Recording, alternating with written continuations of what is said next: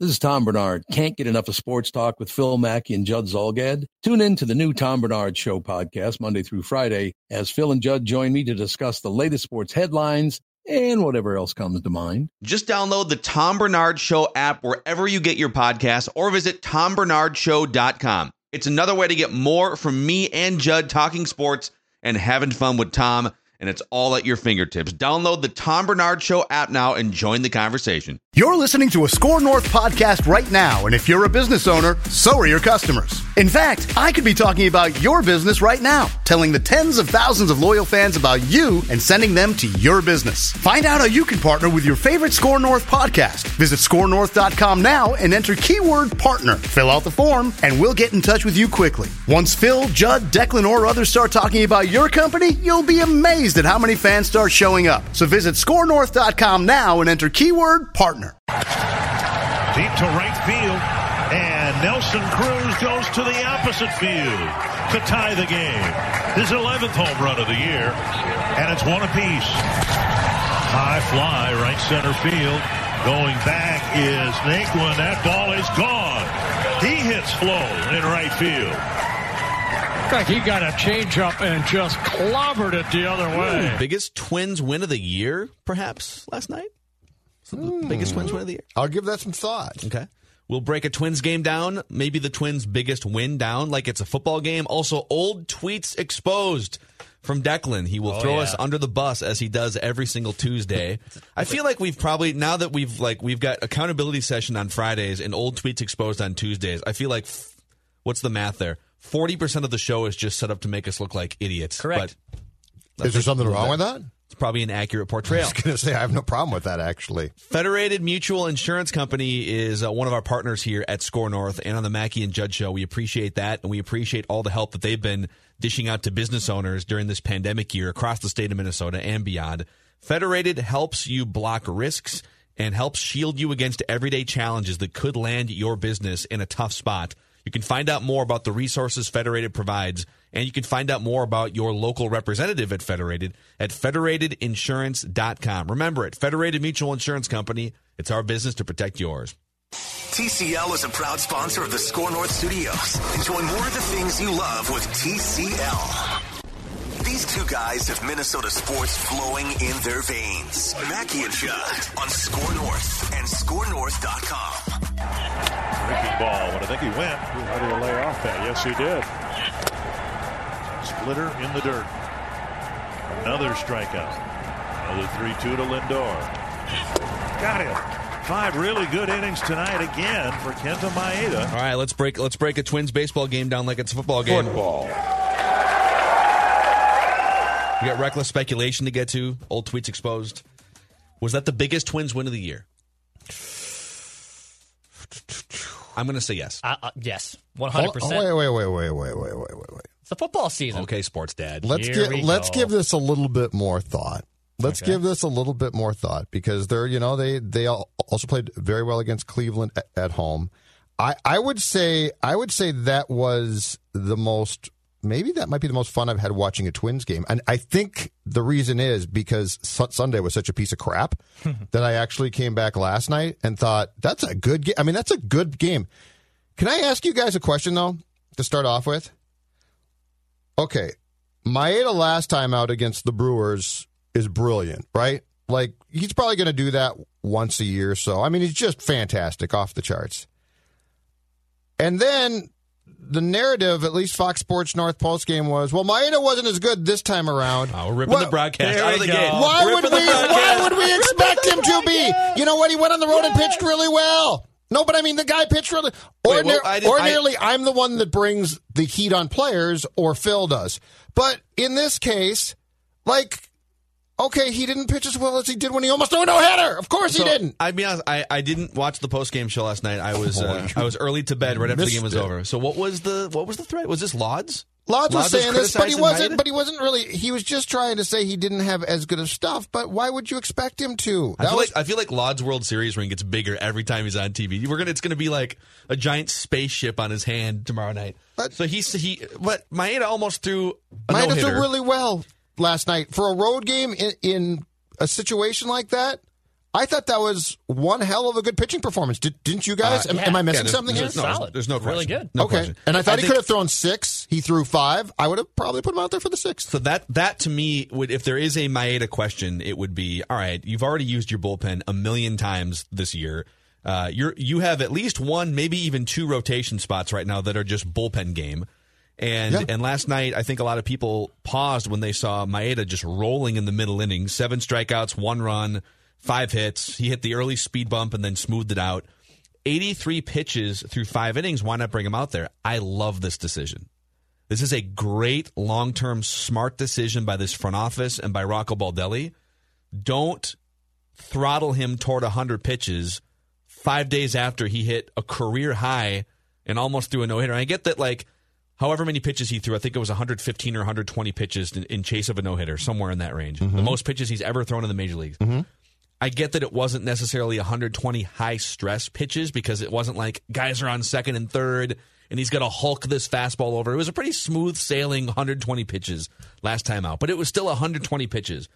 And their idea to keep him under 85 or whatever they had in their minds is smart because you need this guy. It no longer matters. Like, throwing a no-hitter would have been cool. This game against the Indians, it's important. It's the biggest win of the season. But if they would have lost it because they pulled him an inning earlier than they otherwise would have, it doesn't, like, shipwreck your playoff chances. No. Kenta Maeda right now is your he's your number 1 starter in a playoff series, and he should just be as comfortable and healthy as possible going into the last month. I would have brought him out to start the 6th. For what purpose? I would have. Well, if it's the biggest win of the season, then it's still important. Correct, but I would have brought him out to start the 6th. It's also important to keep him healthy and to not. If you run him out there, you're basically committing. If you pitch him for another full inning, you're committing to 100 pitches. But here's the problem. They are incredibly predictable in how they're going to use their bullpen, which is absolutely fine, that part. But they are also predictable in the fact that they are skittish to use guys too much. So you're starting pitching from here on. It basically right now goes Maeda, Dobnik, Barrios. My fingers are crossed, okay? So my bullpen might become more and more important. And at some point in time, somebody's going to have to pitch more than I want. So I'm just saying I would have brought Maeda pitching like he was out to start the 6th. And then if it starts to go sideways a bit, take him out from there. If you had a rotation of guys that I could rely on to ordinarily be getting me through 5 or through 6 right now, I would defer to what you said, Phil, but you can't. And at some point, they're going to have to pick their poison here. Like, they're going to be forced to make big boy decisions they don't like. Well, but I think their formula, like, their bullpen. I'm not saying it's bad. I'm just saying this is a small tweak. Baseball is football. Okay, well, that's fair. Their bullpen has been overly taxed.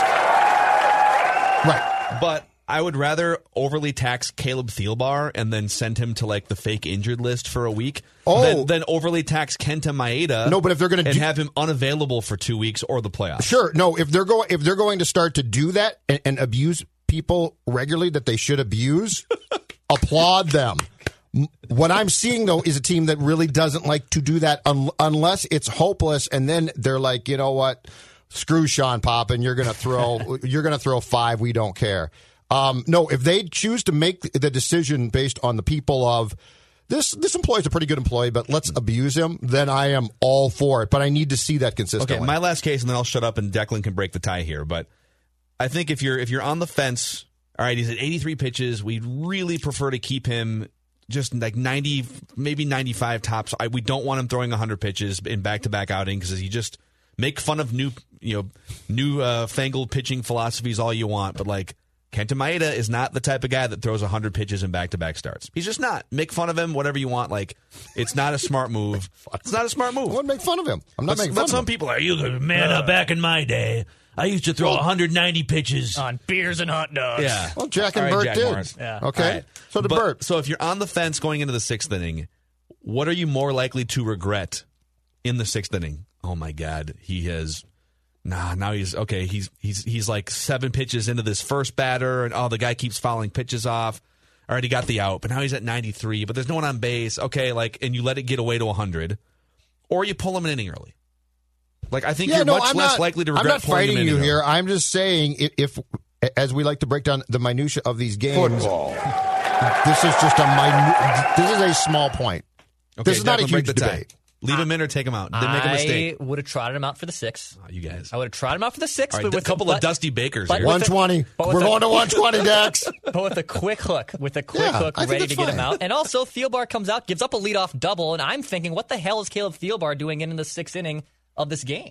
So I was a little confused by that to start with from the get-go. I feel like, I've kind of been in the same boat with Thielbar, like, oh man, why is Thielbar here in a close game? The guy was like bagging groceries 2 months ago. But they see something in these pitchers. Like, he did strike, his 3 outs were strikeouts in that inning last night. He did allow a couple of hits. So he did have to do some gymnastics to get out of the inning. But they clearly see something in him, and I tend to just trust this front office and their evaluation. So, all right. Football. Miguel Sano with the big opposite field home run last night. He was 1 for 4 with the 2-run homer, a couple of strikeouts, which if you hit a ball that far in a spot like that, you can strike out in the other plate appearances. He hit Flo. He did hit He took Flo out. I've never been more happy. Poor Flo. Man, Flo going to need a Band-Aid after that one. Where's Jamie? So Miguel Sano is now up to 241. He's got, I believe his OPS is 830, if my quick math is right here. And he now has extra base hits. Is it 8 consecutive games? So Miguel Sano, 6 home runs, 14 RBIs. And I got dunked on last night by so many people because of... And by the way, Judd's in this boat too, but I feel like I put the strong tweets out sometimes and they come back to bite me, whereas Judd might couch the tweet. Yeah, Tuesdays not come back at to the bite end him. of every show is this the exact reason why this exists. And we're going to get to that. Okay. So I tweeted out on August 21st, 4 days ago. Someone said, because he was hot for like 4 games at that point, do you admit you jumped off the Sano ship a little too soon? First of all, this is all relative. Okay? Yeah. At no point have I jumped off the Sano ship. In fact, my stance on Sano remains the same, and this is what I responded with. He's a good but streaky power hitter with very few other valuable Major League Baseball skills. He hits bombs in an era where a ton of guys hit bombs. He's not even one of the 10 most important players on the Twins. He's basically, as I said, a right-handed, less durable version of Adam Dunn with more strikeouts and probably a better glove at first base. Definitely worth having on the team, but also replaceable. That's my Sano take. Nick Nelson from Twins Daily chimes in. He screenshotted those 2 tweets. It's very easy, by the way, during the hottest week of a guy's life to do this. And he said, this is going to go down in the Bad Takes Hall of Fame. Laugh crying emoji. Okay, feed it to me straight, you guys.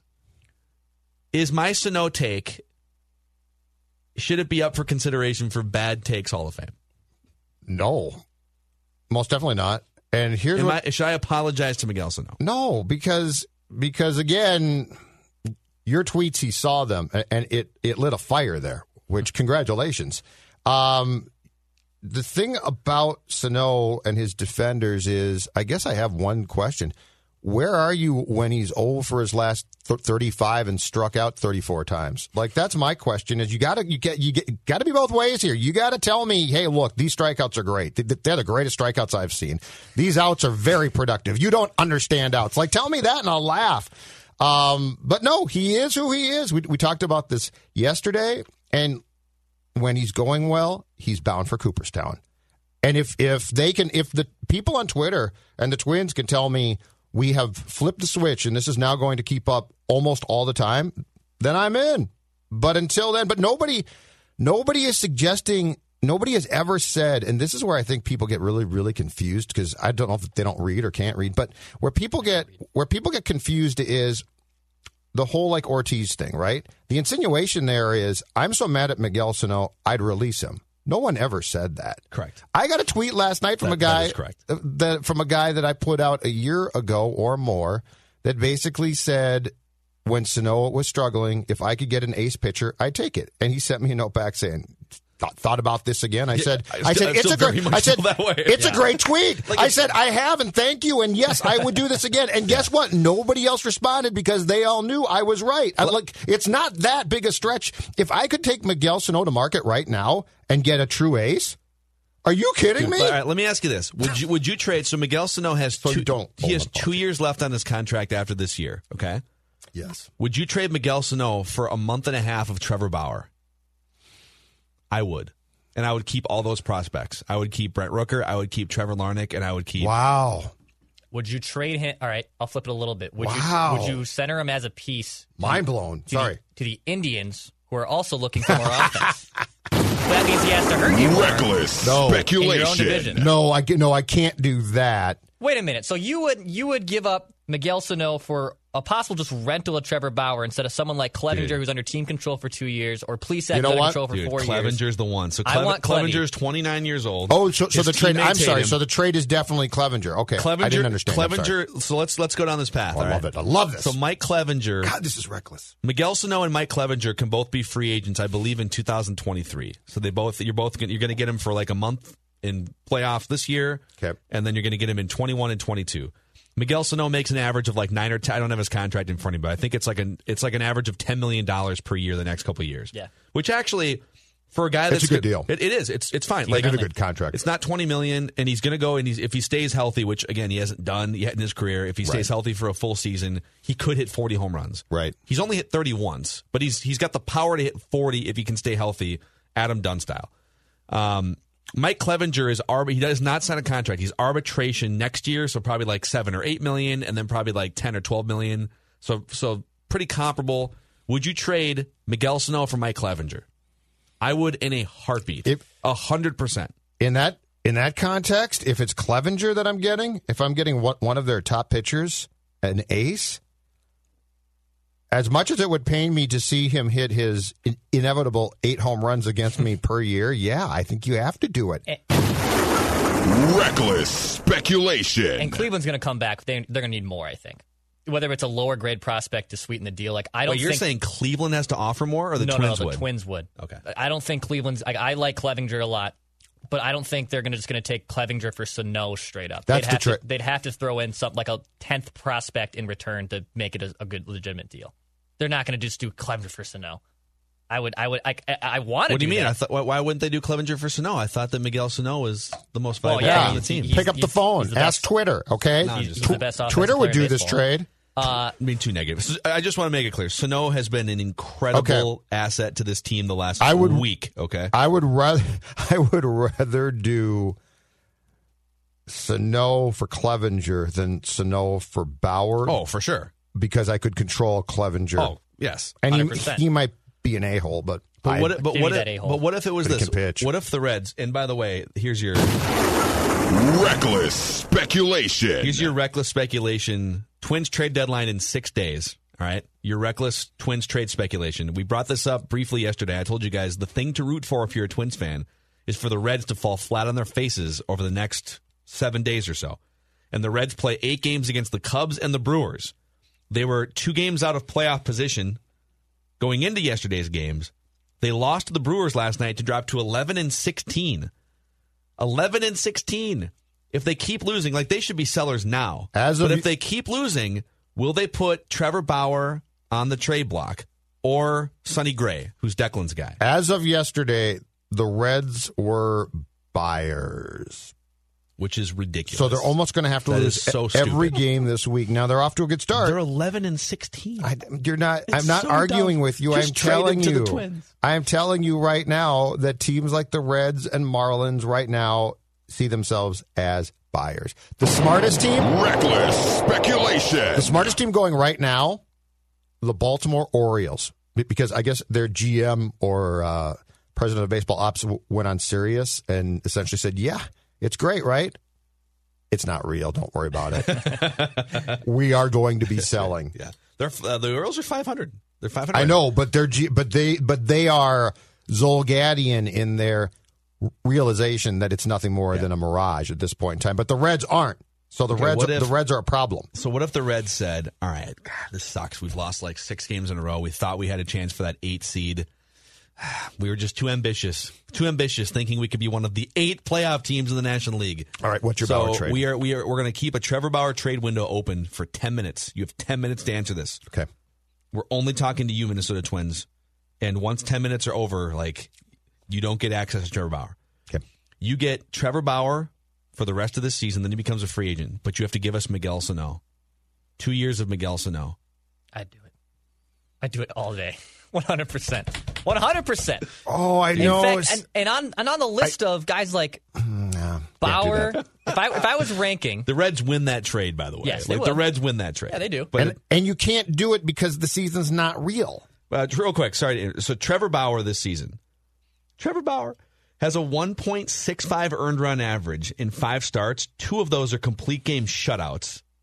Think about the Twins can't get a starter past the 5th inning. Yeah, no, he's got Trevor 2 complete Bauer game has shutouts. 2 complete game shutouts. He's averaging 13.5 strikeouts per 9 innings. Yep. He is absurd, and he is the best pitcher in baseball right now. So I think he had 4 starts going into last night's game against the Brewers, which the Reds lost, as you said, and I think his ERA was something like 0.65 going into that one, with 2 complete game shutouts, too. Your rotation going I can do the Clevenger trade because I've got term. See, that's my thing. Is I would do that one too, I would do a but there's no option. There's no. I'm not giving you a Clevenger I know you're not. I can't do it. I said I can't do that. I can't make a trade. Reckless speculation. I can't make a trade to make a run at a World Series that's more fun and games than real business. Sorry, Dex, you're in. I'm listening. No, hold on. I'm in. No, I'm out. Mostly in. No, you can't be mostly in. My point is, answer the question. Yes, I'm in. Okay. I'm in. Yes. God, all right. I'm in. But if boy, this is tough. But if I'm ranking the guys who I want between Bauer, Gray, and Clevenger, Bauer's 3rd on that list. And what's Gray's contract? He's got a team-friendly deal too. Is he under contract for multiple years? Yes.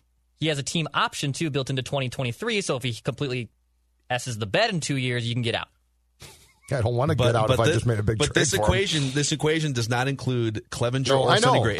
It is you have one opportunity. Sonny Gray makes $10.1 million this season and for the next 2 seasons, and then a $12 million team option in 23. If it's just Trevor Bauer for 2.5 years of Miguel Sano, you're doing it. I'm in. We're gonna win, Twins. How many? Gonna score. How many home runs? That's such a dumb trade. Would Sano hit in that ballpark? All of them. Great American Ballpark is a bandbox. It would solidify his status as the modern-day right-handed Adam Dunn. Who I believe played quite a while with the Reds, right? Yeah, he was a Reds superstar. In fact, I believe the he went Great to the American White Sox Ballpark is the stadium that Adam Dunn christened. Really? I think they opened that stadium. There you go. Then like Miguel would fit power. right in. It would fit your narrative perfectly. So I think just to put a wrap on this, listen, he is, as we have talked about, he is a prolific power hitter when he is on and when he is healthy. He also only once in his career has been on or healthy enough to hit 30 home runs. So the question has never been, when he's on, can he hit home runs and do damage offensively? Absolutely he can. That's not the criticism. The criticism is everything outside of what he's done in the last week. So it just drives me nuts when we can't have these nuanced conversations about a guy like Miguel Sano. And it was the same conversation with Joe Mauer too, just like apples to oranges. Well, he doesn't hit for power. It's like, okay, but he adds this, this, this, this. And Miguel Sano is like the inverse of Joe Mauer. Well, he hits for all this power. You're an idiot. It's like, right, but he also is one of the 2 or 3 most prolific strikeout batters in baseball history, which does matter. It does matter because you're reducing your chances to get on base, to hit for average, to drive other runs in. He's relegated. He's gone from shortstop to third. Now he's playing first base, and he can't stay healthy. Those are all valid criticisms. So, I don't know. Why can't we be nuanced? That's just my... I'm because done talking about Sano. There's a passion about this guy that takes it to a level of conversation that I don't get. But I just don't get why we also... Where do the people go when he can't hit? They wait for him to hit. They just wait. But they chirp. But it's you can't... That's not real life, man. Got to have it both ways. Yeah. You got to be, when he's not playing well, be hard on him, and when he's playing well, have fun with it. Goes both ways. It's like your kids. If your kids screw up, you discipline them, right? It's not like, hey, Johnny, that's okay. You crashed the car. Let's talk again when you pass a class. And I would say too that sometimes it's so easy to ride the wave of a player. What I'm telling you is I've watched 6 years of this guy. I know that his wave right now is going up. I totally get that. I'm telling you that his last week does not overturn 6 years of who he is as a player. And I will say this. So terrible start followed by a great streak, and this applies to him and a few guys too. I want to see this in the playoffs.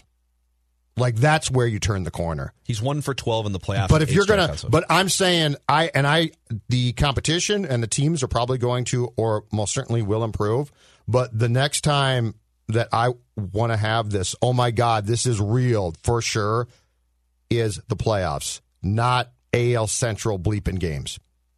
I think it's very fair at this point in his life to ask him, you get to October, let's see this.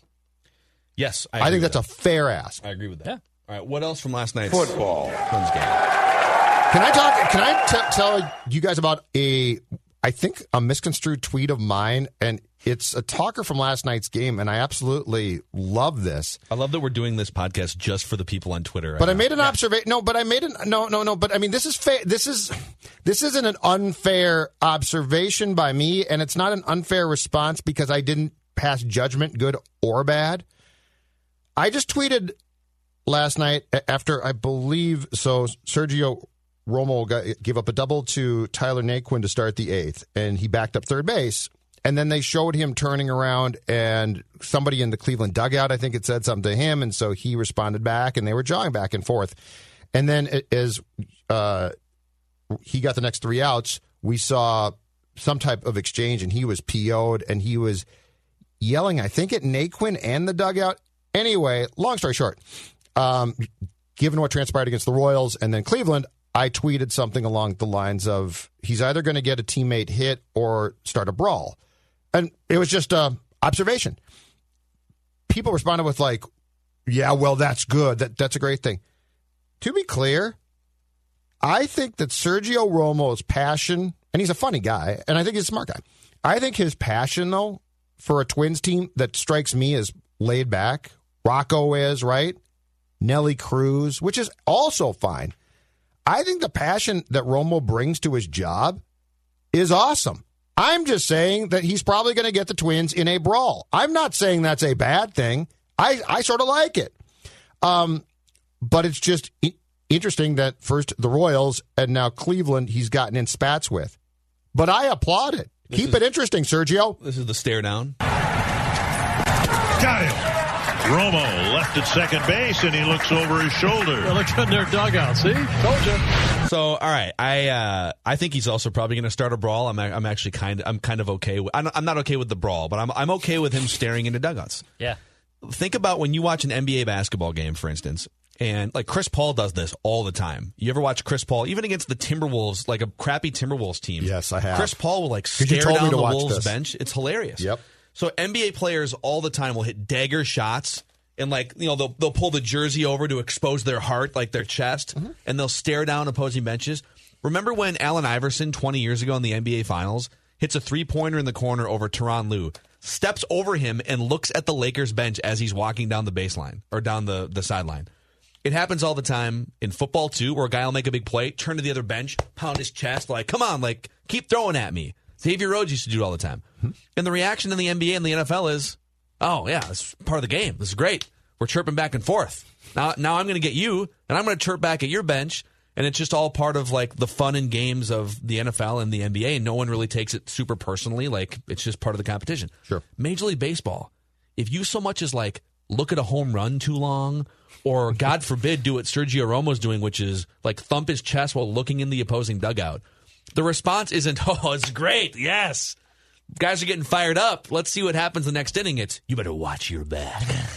Yeah. You're going to put your hitter in a bad spot. Your hitter's going to take a fastball to the ribs. Like, no, let's just leave it at, he's going to die. This is great. This is fun. I'm going to kill him. He's emotional. These are two top-notch teams that have a chance to win the World Series and that have been in a rivalry for the better part of like 20 years.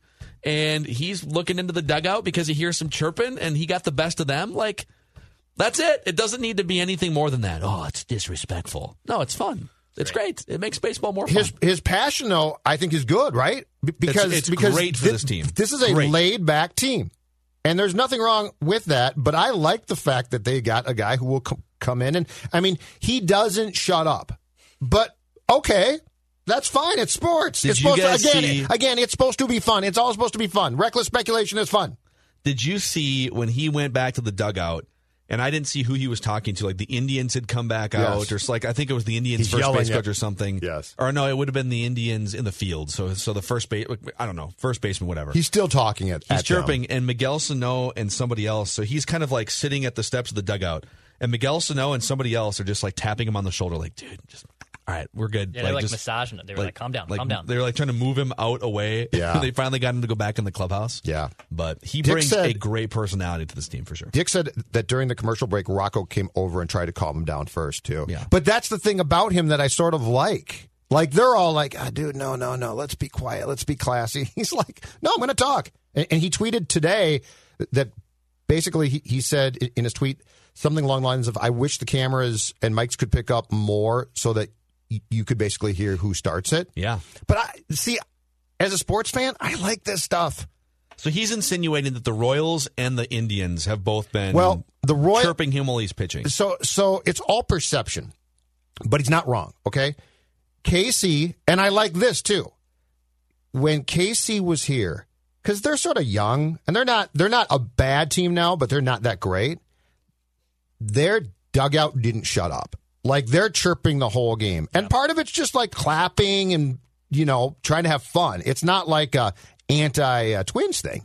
But they didn't shut up. And so I think Sergio's thing was he struck out Soler to end that game. And then I think he's like, shut up, sit down, shut up. Okay, so it's just going back and forth. But, Phil, to your point, this is the whole baseball thing. Part of the fun of not having fans is hearing dugouts. And some talk a lot. But is there something wrong with that? Like, is there something why aren't we acting like we're in church? Yeah, so I'm not criticizing anybody for chirping and having fun because it makes the game, to me, more interesting. Dude, like, how many times in the NBA you watch, these games that are being played in the bubble right now, these first-round playoff matchups, how often do you see a guy, like, block a shot out of bounds, thump his chest, and just like literally stare at the other guy and say, like, don't bring that bleep into my house, and then they'll chirp back, and then and then it's over. Right. It's part of the fabric of the game. And I just don't think, I think the baseball old school gatekeepers and the unwritten rules guys have tried to suppress showing emotion. And so now I love that guys like Fernando Tatis Jr. come in, hit a grand slam, walk it out of the box when you're up by 7 runs. Then steal a base the next day. Get criticized and then favorite. steal third base the next day just to say, screw you, I'm Love here. it. Yeah. Yes. So I got one other thing for you off last night's game. I wouldn't sound the alarm by any means. No, please do it. The Twins have played multiple close games, and they've done a really good job keeping this guy. He's only pitched back-to-back once, and it was August 10th and 11th. So they've done a good job of just trying to make sure that he's not pitching in back-to-backs, just keep his arm fresh throughout the season. But he last pitched on August 22nd in a win against Kansas City. Yep. And then did not pitch on the 23rd. So he had a day off. So last Sunday. night would have been coming off of a day rest. And I thought he was going to close. In a close game against a really good team. Yes, with sir. 4 relief innings up for grabs, and Tyler Duffy did not pitch. Yes. Please sound it. Just want to know, where's Tyler Duffy? Where's Tyler Duffy? So I astutely thought that I took to Twitter. Humbly, astutely thought. I astutely thought Over a reliever. he's going to close because you don't want to Rogers go had Rogers closed on a back-to-back. on Sunday, and I'm like, Rocco, the thing that I love about Rocco is this. As best I can figure, Rocco is like being in a marriage. After about a year plus, you know exactly what he's going to do. Like, he's going to go to bed at the same time. He's going to watch the same damn shows. Like, I'll be honest, I didn't know he was going to bring Adrianza's 430 OPS in as a straight pinch hitter. He does surprise for Alex Avila. Why not just let Ryan Jeffers hit in that spot? That was going to be my point. That was weird. He's starting to surprise me, and I'm shocked. Like, I thought Duffy would close because Rogers had pitched on Sunday. Some of his pinch hitting decisions are sort of weird at times. And why burn Adrianza? Like, why not just go right to Jeffers as a pinch hitter and then keep Adrianza alive as a potential defensive replacement later? That was super weird. I have no idea. I have no clue. But anyway, I like to think when it comes to Rocco that I know exactly what I'm going to get, and I'm finding sometimes I don't, which surprises me. Well, Taylor Rogers back-to-back, I think we looked up, I think these were career. They were not good. His back-to-back ERA is like 7.5 or something. Yes. He's just not good in back-to-backs. He hasn't been good, period, this season. And Tyler Duffy could have most definitely closed that game out. He was facing the best part of the of the Indians lineup. Wrong. So Taylor Rogers, great job getting your 7th save of the season last night. I was just wondering why Tyler Duffey, 4 innings of relief there. He's your best reliever. It's a close game against the Indians. You should demand answers. Don't wonder. Go ask what the hell's going on. Why didn't Tyler Duffey pitch? It's a very good point. My career asking postgame questions ended in 2013. I put in my 4 years asking baseball postgame questions. So I will not be hopping on. I did that not soon. jump on the Zoom call last night. Can I throw in one more? I'd like to start a low level campaign here. Like, I just want to keep it in this room for right now. But we are 30 games in, and I think there might not be precedent for this. If there is, it's very rare. Can I mention Nelson Cruz and MVP in the same sentence? Yes, you can. And I know he's a 100% DH, you can. and I know it's odd, but my God, this man is on the precipice of chasing a triple crown. Yes. Okay, I'm going to go full Fox Sports North here. This guy is potentially going to chase a triple crown. He is 40. I feel like it's a little hypocritical for you to bring up Nelson Cruz and Triple Crown while also, like, on the other side of your mouth saying the season doesn't matter and you wouldn't celebrate a World Series because it's 60 games. No, I'm just going to throw that out there. No, you are not wrong. What I'm saying is, and I think in 162, I don't think I would argue for a DH to get this award. But given the parameters of what we are dealing with, I think that there is at least a case, the start of a case. How about that? For in a 60-game season, which is incredibly short, for an odd position, DH, to win an MVP, when you think about if you took this guy's bat out of the lineup, and it's one that is not the Bomba Squad of 2019. This is not that team. They're not that team at all in some ways. Not that they're bad, but they certainly aren't as productive and or scary as they were consistently a year ago. I think that I think we can start the case to at least talk about Nelson Cruz as being the 2020 short season American League MVP. I agree with that. I also agree with this. I think I brought this up a couple weeks ago. It's even more official now that he is the greatest hitter in Twins history. Not saying over a 10-year stretch. Just saying since he's been a Twin, a year it's and change. Interesting, yeah. He's the greatest hitter in Twins history over the stretch that he has been a Twin. And you can't really even... Harmon? Like, the only debate would be, like, if you brought longevity into play. And that's fine. Like, obviously, Harmon Killebrew is one of the greatest power hitters of all time and spent, 12 years or something in a Twins uniform. Kirby Puckett spent 14 years in a Twins uniform. He's a great hitter. Neither one of those guys ever did anything like this over a 100, well, what is it, like a 150-game stretch, whatever it's been for him. It's ridiculous. Mm-hmm. Like, this dude is... I'm not going to rip it. And he's not just feasting on bad ball pitchers and, like, number 5 starters. He's taking... Like, Trevor Rosenthal is back to being Trevor Rosenthal. He's taking Trevor Rosenthal deep 450 feet. You know, he's making good pitchers sweat. Mm-hmm. Sometimes... I know I said I was done talking about Sano on the show here, but sometimes Miguel Sano will just, like, feast on the Royals and number 5 starters, and then when a real pitcher comes in, like you face in the playoffs, he just has no chance. That's not Nelson Cruz. Nelson Cruz will make legit pitchers shake. The home run last night was a work of art. Oppo. Well, and they're purposely, smartly pitching him away, right? And but he can hit that. And he's not like, oh, what am I going to do? Yeah. I am Mr. Pitcher. I'm in trouble. He's like, bleep this. Yeah, he's amazing. And he damn near hit 2 Oppo last night. So let's break into Twins game down like it's a football game. Reckless speculation from the opponent's side. I'm not going to be surprised if the Twins don't make a move by 3 o'clock Monday. Cleveland has to. They've got to go get reckless speculation. Their offense is far too feeble. I think I saw a stat going into last night's game. I believe their collective outfield is hitting like 193. Well, who are some of these guys? Like, who's this? Who's this Mike guy? Freeman? Mike Freeman. Who the hell is Mike County Freeman? attorney turned baseball player? Yeah, not the same guy. Jordan Luplow. It's not that hard to find left fielders, is it? There's like literally 15 left fielders on the market every offseason. But that's the point. Is my guess is they have to make a trade there. It's crazy. Something like that, right? And then they've got, who's this other guy? Well, Tyler Naquin, he's been around, kind of a 4th outfielder type. Greg Allen. Yeah, Greg Allen. Their center fielder. Yeah, but they're going to have to make a trade. Like they have to. Yeah, Greg Allen. They don't pose they don't pose an offensive threat right now, basically. Like, they've got 3 guys, right? Yeah, they have. Carlos Santana. And those 3 guys are really, really good. Lindor. So Greg Allen's been a major leaguer for like 4 years. Mm-hmm. Yeah, on base percentage below 300. It's really bad. It's really bad. That's why maybe you pick up the phone. Twins have a surplus of offense. Cleveland's got 2 pitchers that they booted off the roster. Can Sano play left? I mean, he's tried to play right before. Why not try him there? Who is the okay? Dumb question here. So they got Carlos Carrasco, who's first base DH type. Santana. What did I say? Oh, Carrasco. Sorry, the pitcher. Great. I would actually trade for him too. Yeah, he's great.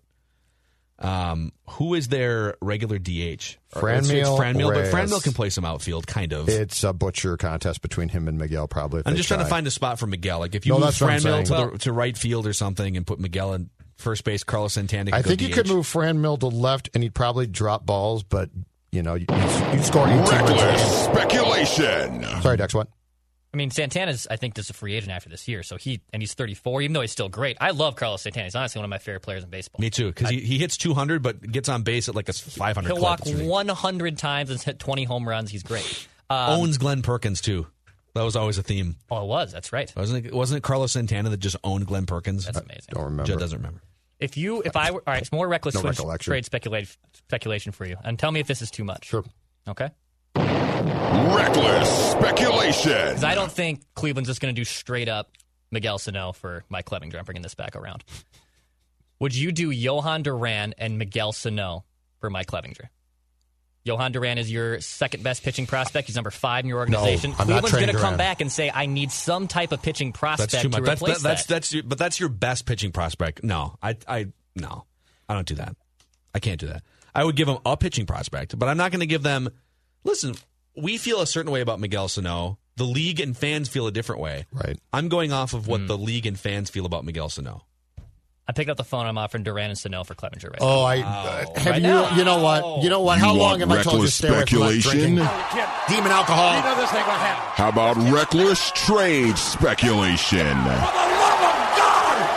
We are always stuck in this same rut. You just traded away your second pitching prospect. You have to hoard. You can't trade this prospect. But we can't do it. They traded Gratterall. But we have to get this good ace. But we can't give up this 5th prospect. Make up your mind and pull the trigger on a GD trade. I'm disowning you as my sports son. This is the trade you make. We're done. This is the trade you Get make. out of my house by 6 o'clock tonight. I'm not going to disown Dex. I like where Dex is going here. In general, I agree with his. But Sano and Duran? I'm just saying. Dex's philosophy of being aggressive to target a franchise-changing pitcher is the right thing to do. And my worry with Clevinger would be he's a veteran pitcher, and he made a mistake during COVID. And to me, it was very obvious that there had been other things. It was a mistake. He basically flipped his teammates the bird. But what I'm saying is, I don't think if that's like the only thing that you've done wrong to ruffle feathers, I don't think you get booted from the clubhouse. I think there's some clubhouse cancer there that had built up to boot him from the club. I don't think, oh man, you did this thing and you're just off the team now. He'll be back. He'll be back there. This is great stuff. Reckless speculation. I would trade a prospect, but I would probably want to trade Cleveland a prospect with Sano in that deal who's not on the 60-man that is either here or St. Paul. So can't you do player to be named later and just give him I got to find that out. I got to find that out if you can do a player to be named and have that player not be playing right now and then name the player in December. In fact, you know what? I'm going to guess you probably can't, that they probably put a loophole on that, but I'm going to send a text and find out if I can. You could also just it's a good question. Semantically, you could just float them. If you can't do it now, you could just say, all right, we'll just do a different trade in 2 months and just we'll float you a prospect or something. But then you're relying on someone's word. Right. I don't trust any of these I don't guys. like that. Yeah, I'm not trading Duran, though. Sorry. I think Duran's going to be good. Hey, quick shout out real quick to PodMN, the new app that allows you to discover local Minnesota podcasts. There's all kinds of Minnesota sports podcasts in addition to the Score North podcast that you can discover through PodMN. It's free to download in the Apple Store and in the Google Play Store. And you can check it out by just searching PodMN. Not only can you discover local podcasts, but you get rewarded for the longer you listen to those local podcasts. So put that on your smartphone and check out the brand new PodMN app. You like that? You like that? All right, most important Vikings thing here on the show, Mackie and Judd. And if you want deeper Vikings discussions, and we're going to get into deep Vikings discussions here, but there's just been so much juicy Twin stuff But Vikings training camp is underway, and we have a daily Vikings show on Apple, Spotify, and ScoreNorth.com. Or if you want the video version of it, you can find us on YouTube.com/ScoreNorth, talking Vikings on Purple Daily. So, Judd, the most important Vikings thing today, they sent out a release, and this is not really surprising, but it's official now. They will not have fans of any kind, in any number, inside U.S. Bank Stadium for the first 2 home games, including that opener against the Green Bay Packers. Yeah, so it's September 13th. They play their first game of the season against the Packers at home, so no fans there. September 27th, I believe, then they play host to the Tennessee Titans, and no fans at that game. Now, the Titans game, I got to be honest, it's not that the Titans are terrible. It's that it's an AFC opponent, and does not having your home fans in a potentially loud stadium hurt you a bit in that case? Absolutely. But the Packer game, to me, a big deal, because the Vikings then go back and play Green Bay in Green Bay later in the season. I think there's some question by that point if the Packers will have at least some fans in their stadium by that point. And this means that the earliest that the Vikings could have fans in attendance at a game would be their 3rd home game of the season, which is October 18th against the Falcons, because after that Titans game, they go play back-to-back games on the road.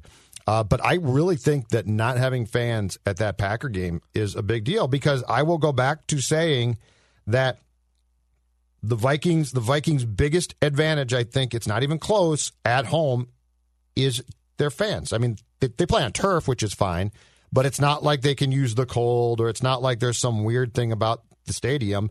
It's the noise. And so if the Vikings are going to play the Packers with basically just a baseline white noise, to me, advantage Packers big time. Yeah, I mean, I actually think it's a bigger problem for the Vikings in the home games against inexperienced quarterbacks, in which there's really only 2, and they're not till December. If they play empty stadium games against Gardner Minshew and whoever's if it's Mitch Trubisky quarterbacking the Bears, and he's not even really young anymore, but he's just sort of easily flustered. He can't win that easily job, flustered quarterbacks. He can't win that job. He won't have it by December 20th unless Nick Foles is hurt. You don't trade for Nick Foles. But I just don't know how much the noise has impacted Aaron Rodgers. I think obviously, like, the biggest thing would be just snap counts. If you can go up to the line of scrimmage because it's quiet, and you can dictate snap counts and maybe draw the opposing defense offside, that's a huge advantage on the road that just doesn't really happen. Maybe inside that Chargers soccer stadium it happens, where you can actually, like, give a snap count on the road. But yeah, it's definitely, man, when you look at the schedule, not only are the Vikings, as we talked to Mike Sando about last week on Purple Daily, not only are they facing the toughest slate of opposing quarterbacks, they face, like, Hall of Fame quarterbacks in, I want to say, like, 1 out of every 4 or 3 games. When you look at Russell Wilson and Aaron Rodgers and Tom Brady, and I mean, it's ridiculous. Drew Brees, and even Matt Ryan, who's probably not a Hall of Famer but might be. Deshaun Watson, who knows, like, where that guy's career is headed. So without any of the crowd noise stuff, they face a ridiculous schedule of quarterbacks, and then you add on top of it, they don't get the home field advantage of crazy off the U.S. and Bank their defense Stadium gets a big boost sound. from that. Yeah. Yes, absolutely. So it's just kind of, I almost feel like, Vikings fans, you should just kind of brace yourself. This is nothing is shaping up to, like, wait, hold on a fall second. in your favor. Sound the alarm. Sound the alarm. If you're warning them, you better sound that alarm. Yeah. Just saying. I think we all have to go in with 6 and 10. I wouldn't say 6 and 10, but I would say like 7 and 9, 8 and 8. It kind of feels like you just have to brace yourself for this not to be the best year, and don't overreact and, like, want to fire Mike Zimmer right away. He's got the new contract. He's fine now. Yeah. Well, I don't know. We'll see. But doesn't feel like, is there any path to, like, they're going to be 12-4 at this point with no crowd inside the stadium, all these tough quarterback games? Like, they've got a 3-game home stretch later in the year against Dallas, Carolina, Jacksonville. This feels like such a weird year, Phil. This feels like such a weird year. I don't know what I think about this league as a whole right now. Like, I still believe, and I know that the early testing during training camp has been very positive of players, but I still believe that we're going to have outbreaks. I think it's naive to think that we're not going to. And it might not be the Vikings, but, there's going to be some teams, right, on a Sunday that suddenly just can't play, or quarterbacks. So I will state my case for football that I've stated for baseball, basketball, and hockey, and that's this. I'm glad they're playing. It gives us a lot to talk about. It's good for us. I welcome sports. Do I think that you can make a coherent analysis of what things mean in 2020 in sports? Absolutely not. But that doesn't mean I don't want them, to be very clear. Yeah. Just because I can't do it does not mean I'm going to sit down and watch games and it's going to be great. Do I expect them to be really well played and normal? No, I don't. Okay, do you guys want Fox to put fake fans in the stadium? No. It's Dex. terrifying. It's literally terrifying on the MLB broadcast. I love what hockey did with just like putting these banners down of either the NHL logos or corporate sponsors. Do that, dude. I'm cool with crowd noise. Totally cool with crowd noise. I actually kind of like it. But do not put the fake fans in there. It is super creepy. It's a a horror movie watching some of these baseball games on Fox. But explain the national this. games. Explain this. Why don't you abort mission when you realize that you can't have the fans show up in every angle? Because you can't. Like if they're shooting, I believe if they do the traditional shot from center field through the pitcher, there's no fans behind home plate. Just the cutouts. But then if the ball gets hit, you get the fans. Are we going to do cutouts inside US Bank Stadium? Cutouts, maybe Probably. cutouts behind the goalposts? Yeah. That'd be kind of fun. I guess so. Phil, have you seen the Thunderdome thing that they're doing for WWE? Yes. So Judd, I love it. So they took like the wrestling ring. So they were performing in like just a little performance center, and they were allowing some fans in with like barricade glass. Like it was kind of creepy. It looked like prison. And I don't think it was fans. I think it was just like performance center wrestlers. Yeah. That So, are like, like people unknown wrestlers. in the bubble and probably not real fans. So now what they did is they made this thing called the Thunderdome, and it's basically LED screens of virtual fans around the ring. Yes. So they rented out an arena somewhere in Florida, I think. They rented out an arena, and they set up, like Dex said, like these big screens all around, imagine the basketball court, or in this case, the ring. Yep, like in soccer. And so when you're watching a wrestling match inside the Thunderdome, like SummerSlam was on Sunday night and Raw was last night, it's just like all of the faces of people in the crowd, but they're on screens. Like giant iPad, like giant And you monitors. do like this. I like it for wrestling. I think it might be a little bit, it's probably really hard to put together for football because you have literally 3 weeks to put it together. Yeah. So, but you have to put together an no fake fans. It's crazy. bizarre looking. It's not attractive. It doesn't help me. Like I don't enjoy it. So if they were attractive fans, you would be inclined to it? If the technology was up to date to make it look super real consistently, I wouldn't care. I got to think that, that there's better technology than whatever Fox is using down the left field line in these national games. It looks like Fox bought some type of machine from 1986 or something, and like this is good enough. Actually, it looks like 90s video game audience. Sure, it just doesn't. It looks old. It's like you're playing like one of the first iterations of Madden. Yeah, it looks like AAA Baseball 2001. It's like that's what it looks like. It's a good one. So that's your most important Vikings thing of the day here, and daily Vikings conversations, in depth, and camp updates over at Purple Daily, the podcast, and YouTube.com/Score North, I should say. And also, we have our own Mackie and Judd YouTube channel that I believe is up close to 400 subscribers. The Score North YouTube channel is up almost to 9,000 subscribers. Ooh. So thank you, everybody, for jumping on these YouTube channels. YouTube.com/Mackie Judd for Write That Down, for Action Movie Rewind, some of our Wolves speculation from the last week or two about Devin Booker and Ben Simmons. But I think it's time we jump into some old tweets exposed. I'm so excited for this because it sounds like it's going to be brutal. Somebody, just since we're doing our show pretty much centered around people chirping at us on Twitter, somebody chirped me this morning about my Miguel Sano take and said, it's okay to admit when you're wrong sometimes. I said, buddy, Tuesdays, old tweets exposed, Fridays, accountability session. I think we admit that we're wrong more often than any show in the country at this point. So we really do. We can't escape our bad takes here on Mackie and Judd. So Declan goes into the archives. Judd and I have been tweeting since 2009. There's a lot of potentially bad tweets out there, and Declan brings them to the forefront every single week. Okay, so both you and Judd's tweets correspond with one another. They're close in dates, and they're on the same topic. So we're going to start with Phil, and then we'll go to Judd's. Okay. So this is Phil's tweet. I'll try to zoom in a little bit here. Oh, my God. Oh, yeah. I saw this last week. You found this from last weekend. Wow. Yeah. You know what? Phil and I were doing shows at the... I might still do this. Now, this is not necessarily a bad tweet, but looking back on it, you asked, Twins acquire Chris Archer, Rays acquire Miguel Sano. I know what mine is. Who says no? Well, for starters, the Rays said no, who then put him to Pittsburgh, I believe, and Chris Archer's kind of been a disaster in Pittsburgh. A lot of good stuff. He has that Jose Barrios Liriano disease where his stuff is amazing, but He can't figure out how to throw strikes and throw it around the plate. But Phil says Twins acquire Chris Archer, Rays acquire Miguel Sano. And there are some replies. Should we see some of these replies down here? Please do. All right, let's do it. We started this whole conversation. You did? Oh, yeah. What does Archer's contract look like now? They'll both be a free agent after 2021. Archer's nerves makes me more than $8.5 million a year. Archer is a stud. Corey loved Mackey's tweet. He was a stud. What year did we bring this up? 2017? And he was really good. Yeah. And they were going to trade him when we knew it. Okay, so Chris Archer, by the way, just underwent surgery a month or two ago for thoracic outlet syndrome, which is what basically ended Phil Hughes' career. Yeah. Oh, that's the rib, right? They removed part of your rib. Yeah, it's like some sort of rib. Like Roger Minneapolis. If I'm Falvey, I do that deal today. Sano's health will be a constant concern / problem due to his inability to push himself away from the dinner table. He's gotten in better shape since 2017. Our buddy Tom Roller, who's been on Write That Down, says no. No. Oh, Adam says no. Hell no. Hell no. Yep. My baseball card. So here's the thing.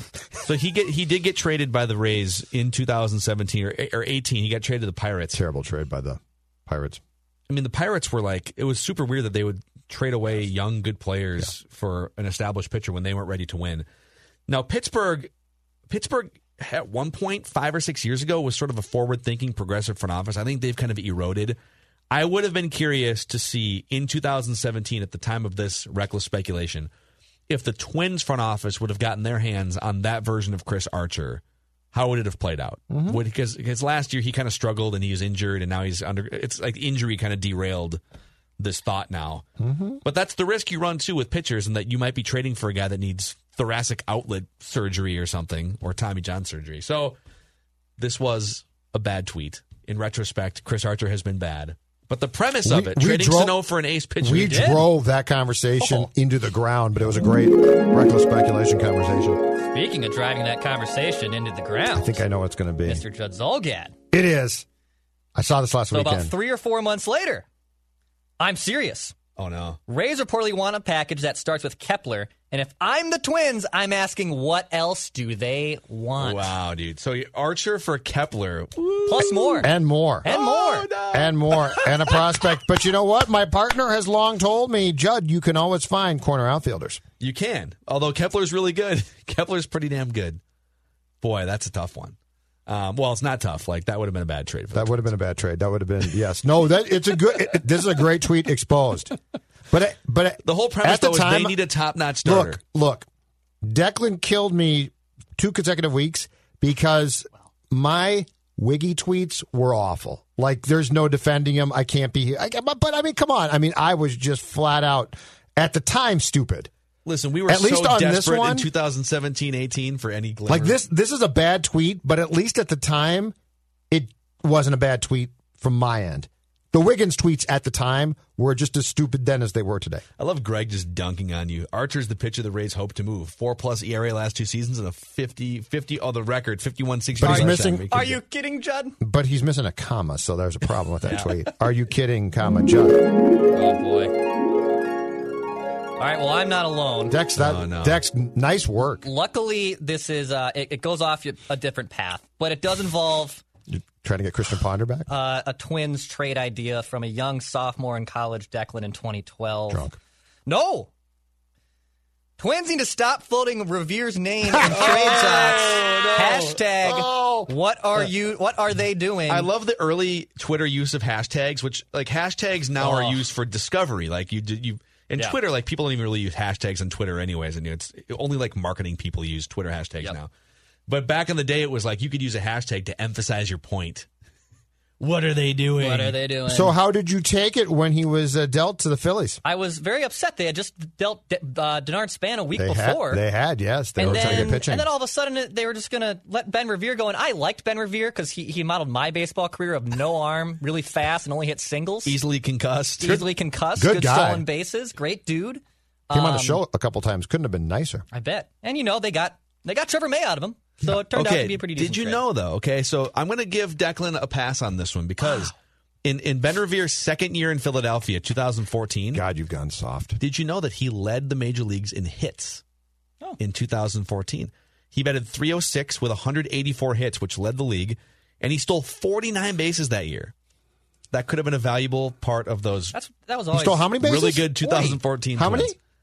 He stole 49 bases in 2014. Anyone steal 49 bases in 2020? Oh. Or 2019, I should say. 2020 is now representative. Billy Hamilton's about the only guy, and he's basically like the sixth outfielder with the Mets right now. I got a question for you, Phil. I got a Gardy game to play. Off of this, I got a Gardy game to play. Give me the three most nonsensical things, because Revere definitely fits into this. Give me the three most nonsensical things that Gardy did. Well, one of them involved Revere. So we all remember Ben Revere as having a noodle arm, right? One of the worst outfield arms you've probably ever seen. Yeah. Him and Johnny Damon it was like the kid from Sandlot. Like, all right, so you put it in your hand and you just let go. Once it gets out front, you just let go. So the Twins had two center fielders on their roster, and Denard Span and Ben Revere. This is like 2011, I want to say, 2012. It's probably 2012. 12 was the last year they were here. So actually, let me see this. 2012, I got Ben Revere up here. Defense, standard fielding. So 2012, he played 121 games in the outfield. 84 of them were in right field. So Denard Span, who had played right field when Carlos Gomez was the starting center fielder in like 2008, 2009 at the Metrodome, and Denard Span was a great right fielder, if people remember. Good arm. Rangy. Like he was a center fielder playing right. It made perfect sense. One of the best defensive right fielders in all of baseball, and had a much better arm. He didn't exactly have like, Dante Bichette 90s arm. It was fine. Yep, but it was a good enough arm. Yep. And Ben Revere had a terrible arm that you probably shouldn't even put in center field, quite frankly. It's like a left field arm. Yeah, he was left field. And Gardenhire didn't want to because Denard Span had some vertigo issues and some health issues, and I just want to make Denard comfortable. So Denard, we're going to keep him comfortable, keep him in center field, and put Ben Revere in right field. And I swear to God, like, there's probably stats on this. Every time there was a runner on first base and a hit to right field, the runner wouldn't even look to see where the ball was. He would just run straight second all the way around to third. First to third, train station with Ben Revere in right field. Super weird Gardyism. The other one has to be when Joe Mauer, MVP Joe Mauer, would take an off day. Yes. And you had this ridiculous lineup of like Justin Morneau and Kadire, and I can't remember if Torrey Hunter was still around, but I think he was. And Mike Redman was the backup catcher, and he would fill in for Joe Mauer, not only as catcher, but also as the number 3 hitter. Yeah. And the right fielder would be playing in like just behind the second baseman because Mike Redman was not capable of hitting a ball to the warning track. What's the third one then? Because I would say I'll give you the third one. I would say Red Dog hitting third is 1. Revere playing right is 2. Yeah, the third one's easy. And then what's the third one? The third one is slap hitting number 2 hitters that most likely played second base. So like Matt Tolbert's going to be in the lineup for some godforsaken reason. And he's got to hit second because he knows how to handle the bat. And by handle the bat, meaning like, he can drop a bunt down, maybe. Right. So Gardy would love to have... He can run out to second. And the Twins always had pretty good leadoff hitters, right? Like Shannon Stewart, Denard Span, Luis Castillo. They always had guys. And then later on, even, like Denard Span went away, and I can't remember. But they always had pretty good leadoff hitters. Mm-hmm. And they always had pretty good middle-of-the-order guys like Mauer, Morneau, Kadire, just guys with some pop. Kubel before he got hurt again. But then there was just an automatic out in the 2-hole. Automatic out every single time. Nick Punto in the down years. Did he get the guy from second to third? Because, I mean, that's all you're worried about. Yeah. Move him over. Great job of hitting. Those are the 3 Gardyisms. That's good. So, I love the first 2. Tweets exposed. That's good, Declan. Trivia question, since we're talking Ben Revere. How many career home runs did Ben Revere hit? 1. No. I bet he higher. Hit 6. He hit none with the Twins. 7 overall. Hey, nice job. He wound up with, let's see here. He hit 3 in Philadelphia. He hit 1 with the Angels. He hit a couple with the Nationals and 1 with Toronto. What was his last year? 2017. Okay. I don't think he played in the minors. No, actually, I take that back. He played in 2018. He did play 40 games AAA for the Angels, and then he played 8 games AAA for the Blue Jays in 2019, but never caught on. Just hung it up. Faded away. High fly, right center field. Going back is Naquin. That ball is gone. He hits Flo in right field. Like he got a changeup and just clobbered it the other way. We wrap with Royce every Tuesday, Wednesday, and Friday on the show, and you can find Pat's weekly podcasts. There are 3 of them. Royce Unchained, Royce on Baseball, which is part of the Score North Twin Show, and then Monday Night Sports Talk is part of the Garage Logic Network. Pat, biggest win of the season last night for the Twins? Well, I guess when you're only playing 60 of them, you could say that. It was.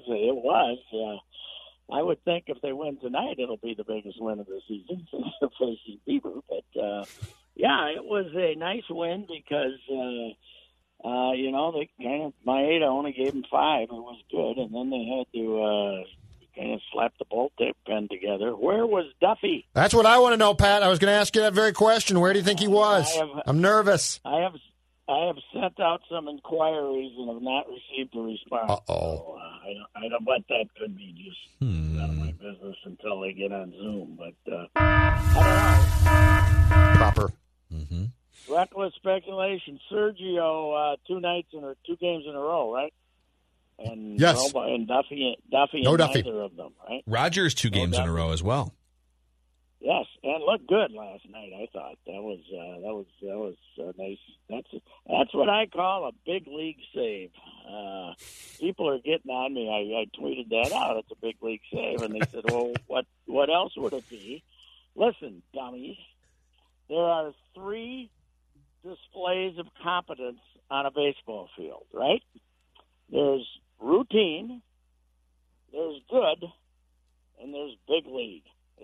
If you hung around old baseball guys, Willie Mays ran back to the fence and caught the ball over his shoulder in the 1954 World Series, and they say, that was a big league play.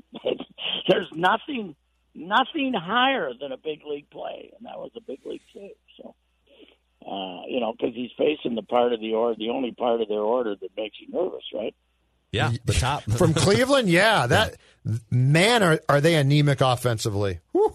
Down at the bottom, man. Yeah. Their outfield has been, has been really punchless since they let Brantley go, and that was a disaster for them, man. Letting him get out of there. Pat, will there come a point at all where the Twins regret trading Brusdar Graterol for Kenta Maeda? I don't think so. I don't think so. I was thinking maybe, but you got him for 3 more years, guys, and he's not going to pitch 200 innings, but he'll pitch 150 or 160, and man, that's a good breaking ball he's got. I just love the way he throws that pitch, and it's just kind of smooth and I don't think so. I don't know. Gratterall's been okay so far, right, but not great. Yeah, he's fine. Yeah, he's a really, and it looks like he's a reliever. I don't think so. I was wondering a little earlier. I only saw him like twice in spring training, and then in an inter squad game, and all I'd seen was his reputation was as a nibbler, and a couple of times I saw him, it looked like a short Kirk Gibson, Kyle Gibson, but Kirk Gibson. Kyle Gibson, I get him screwed up. Kyle Gibson. They are very, very similar careers, Kirk and Kyle Gibson. Yes. Both competitors, too. Intense competitors. Kyle was an incredible competitor. They were both involved in home runs. By the way, I didn't look to see how Lance Lynn did last night. No. 137 ERA. Yeah, he might be traded, Pat. What the hell is this? He might be traded by Monday. This is a. Guess what? They're going to get more for him than the Twins did. Hell yeah. Yeah.